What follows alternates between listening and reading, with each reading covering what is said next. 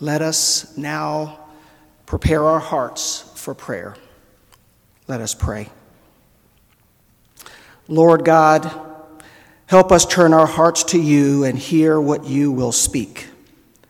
For you speak peace to your people through Christ our Lord. Amen. The Old Testament reading comes from Psalm 84, verses 1 through 7. Listen for the word of the Lord. How lovely is your dwelling place, O Lord of hosts! My soul longs, indeed it faints, for the courts of the Lord. My heart and my flesh sing for joy to the living God. Even the sparrow finds a home, and the swallow a nest for herself, where she may lay her young at your altars, O Lord of hosts, my King and my God. Happy are those who live in your house, ever singing your praise. Selah. Happy are those whose strength is in you and whose heart are in the highways to Zion. As they go through the valley of Baca, they make it a place of springs. The early rain also covers it with pools. They go from strength to strength. The God of gods will be seen in Zion. The word of the Lord. Thanks be to God. Good morning. The New Testament scripture comes from the Gospel of Luke, chapter 18, verses 9 through 14. Listen for the word of the Lord. He also told this parable to some who trusted in themselves that they were righteous and regarded others with contempt. 2 men went up to the temple to pray, one a Pharisee and the other a tax collector. The Pharisee, standing by himself, was praying thus: God, I thank you that I am not like other people, thieves, rogues, adulterers, or even like this tax collector. I fast twice a week. I give 1/10 of all my income. But the tax collector, standing far off, would not even lift up his eyes to heaven, but was beating his breast and saying, God, be merciful to me, a sinner. I tell you, this man went down to his home justified rather than the other. For all who exalt themselves will be humbled, but all who humble themselves will be exalted. The word of the Lord. Thanks be to God. Let us pray. Dear Lord, use me as your vessel to speak the truth. Be present with us through the power of your Holy Spirit. Now let the words of my mouth and the meditations of our hearts be acceptable to you, O Lord, our rock and our Redeemer. Amen. Our sermon title is God Have Mercy on Us. In today's passage, Jesus continues the theme of prayer. The previous passage in Luke 18, the parable of the widow and the unjust judge, taught the need for persistent prayer, to pray always and not to lose heart. Following in verses 9 through 14, Jesus addressed those who trusted in themselves that were righteous and regarded others with contempt. Jesus' lesson was about 2 men who went to the temple to pray. One of the men was a Pharisee and the other man was a tax collector. At first glance, one might expect the Pharisee to be a faithful, dedicated religious leader, and the tax collector to be just the opposite. One who was despised, deceitful, and notorious for collecting more money than that was required. During their time, Jesus' time, it was common to see Pharisees praying in the temple. What was quite uncommon was to see a tax collector praying in the temple. However, as we look at the posture and words of each man's prayer, we get a better picture of the character of each of them. We get a glimpse into their hearts. And we know as believers in Christ that our triune God looks at what is in the heart and not at the outside appearance.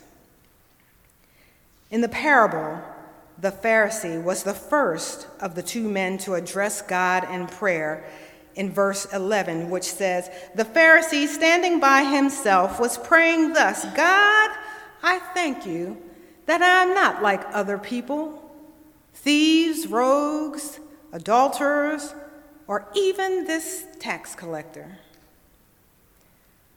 The Pharisee's posture says a lot about how he might have felt in the moment he addressed God in prayer.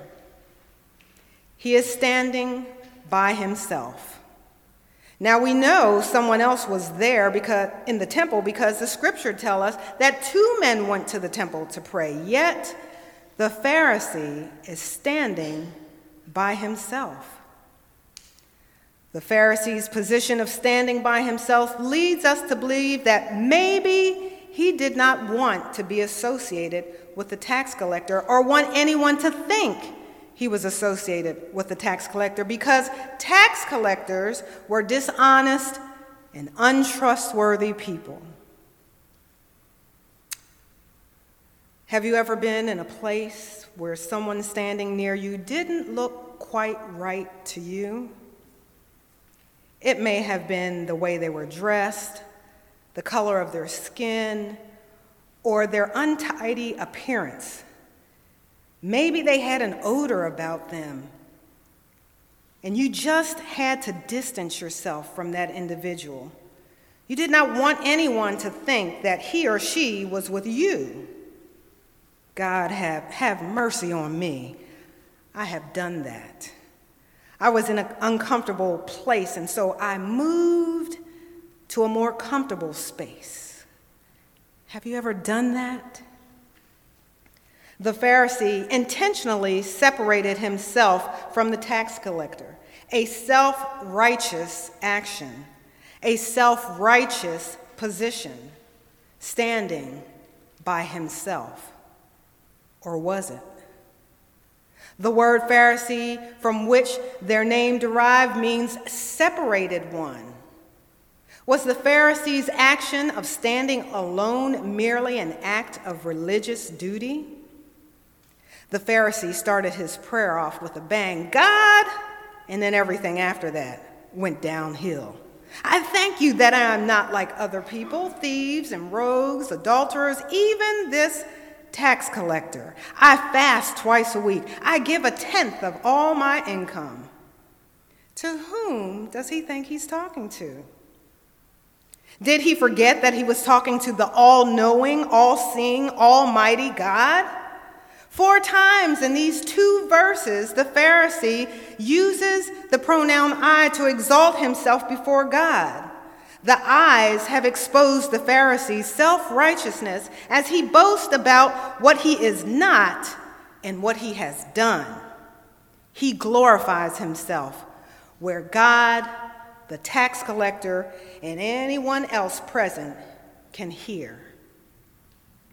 Bible scholars note the Pharisees in the time of Jesus were respectable religious leaders who were zealously preserved God's covenant by practicing holiness as dictated in the Torah. "You shall be holy, for I, the Lord your God, am holy."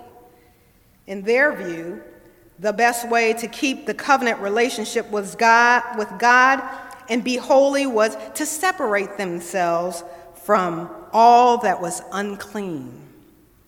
Fasting was required on the Day of Atonement. Tithing was required only for some items. Here, the Pharisee practices above and beyond the legal requirements. The Pharisee fasts twice a week and gave 1/10 of everything. Luke 16 and 15 says, "So he said to them, "You are those who justify yourselves in the sight of others, but God knows your hearts. For what is prized by humans is an abomination in the sight of God." Friends, Jesus is not saying that we cannot go above and beyond in giving to the church, to those in need, and in God's mission to the world. But what he is saying is to do it from the heart and don't boast about it.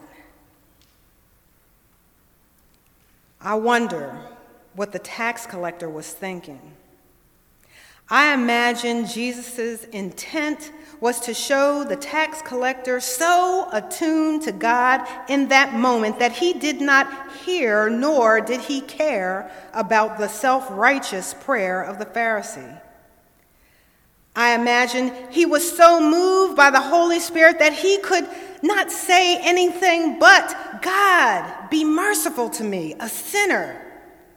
He could not even stand close, but stood at a distance, for the burden of his sinfulness weighed heavy upon him. "God, be merciful to me." He would not even lift up his eyes to heaven, but was beating his breast and saying, "God, be merciful to me, a sinner." And doesn't that say it all, coming from a tax collector? By contrast, the tax collector stands far off, a position that anticipates his confession of unworthiness before God. Beating his breast, he signifies how grieved he is and remorseful for his sins. "God, be merciful to me, a sinner."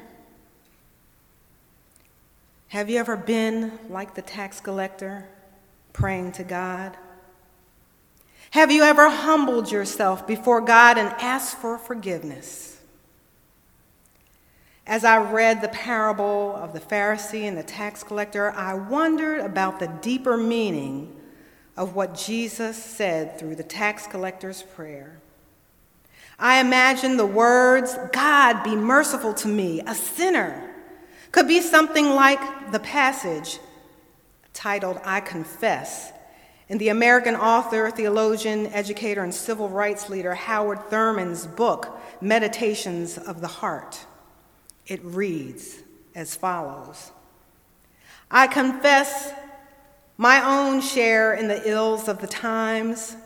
I have shrieked from my responsibilities as a citizen. I have not been wise in casting my ballot. I have left to others a real interest in making a public opinion worthy of democracy. I have been concerned about my own little job, my own little securities, my own little shelter, and my own bread. I have not really cared about the jobs of others, the security of others, the bread for others. I have not worked for peace. I want peace, but have not voted or worked, but I have voted and worked for war. I have silenced my own voice that it may not be heard on the side of any cause, however right, if it meant running risks or damaging my own little reputation. God, have mercy on me, a sinner. Let thy light burn in me that I may, from this moment on, take effective steps within my own powers that live up to the light and courageously to pay for the kind of world I so deeply desire. God, be merciful to me, a sinner." Brothers and sisters, God is pleased when we show humility in his presence, and all who humble themselves will be exalted, justified by faith. Are you a self-righteous person, or do you put God and others before self?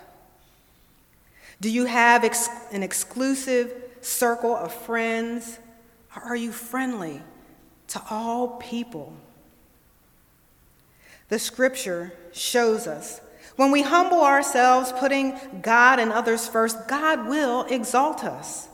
The tax collector went down from the temple to his home justified because he humbled himself in the presence of God. This is what is called the divine reversal. Jesus turns things upside down.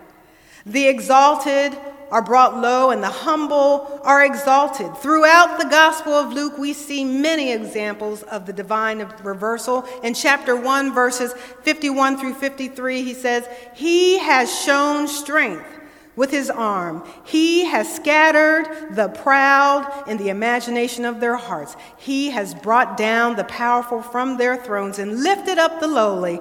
He will fill the hungry with good things. He has sent the rich away empty."